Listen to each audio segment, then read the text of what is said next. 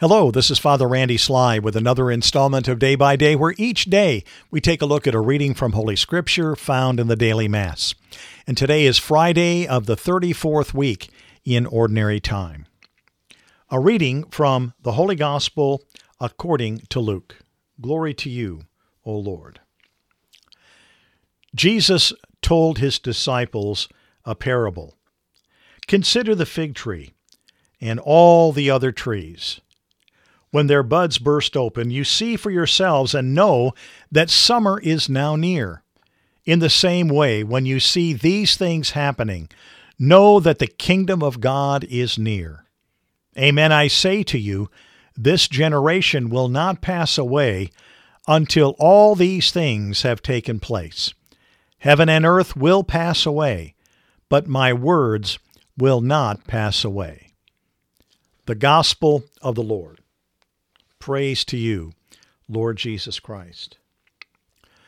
Well, again, in this passage, we're getting that eschatological language. Remember, the eschatology can involve the end of the time, the end of the world, and it also can be just the end of an age. And predominantly, that's what we're talking about here, in that Jesus has just been talking a lot about the things that will happen with the destruction of Jerusalem, the things that will actually happen within the lifetime of the disciples that he's talking about. And in fact, by the time Luke has written this gospel, it just about is taking place, or has already taken place, depending on when you think that his gospel was dated. But if it was after the destruction of Jerusalem, one of the things that Luke is doing is again reminding people that Jesus predicted this 40 years ago, that what we were experiencing now, or what we've just experienced, has already been declared as happening by the Lord. And so when you see these things happening, it's kind of like in the springtime when you see the buds begin to break on the trees, when you begin to see these buds burst open and flower, when you see the fruit of the trees beginning to come about, you can recognize it's the sign that summer is coming. It's a sure sign. You know it's going to happen. And it's the same with the signs that Luke has been talking about here, that Jesus has been explaining to the crowds.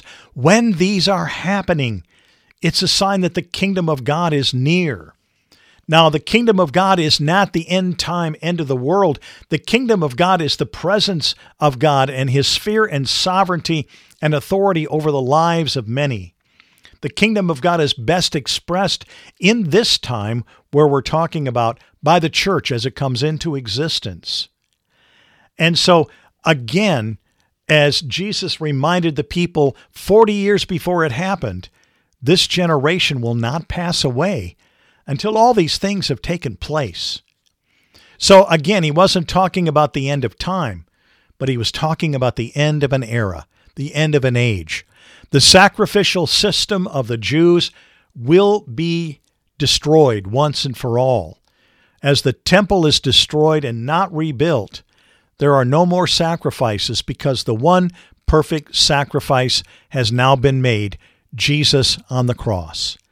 And with that sacrifice being made once and for all, the revelation of salvation history is taking a new turn, where now we are taking the work of Christ, his redemption on the cross, and applying it universally over all places and all time.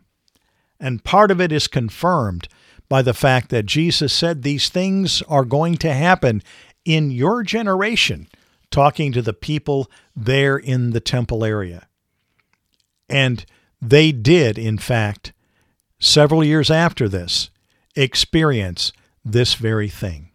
So may the words of my mouth and the meditation of our hearts together be acceptable in your sight, O Lord, our strength and our Redeemer. Amen.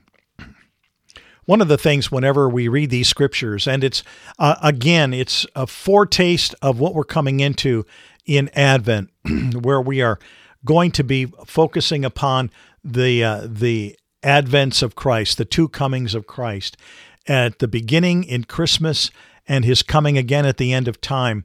But in between those two intervals, in that interval, we have Jesus continually coming to us through the sacraments, through the scriptures. And as he does so, we need to remember that we have been given this great gift, this gift of the kingdom of God being present in our midst. And the confidence is there.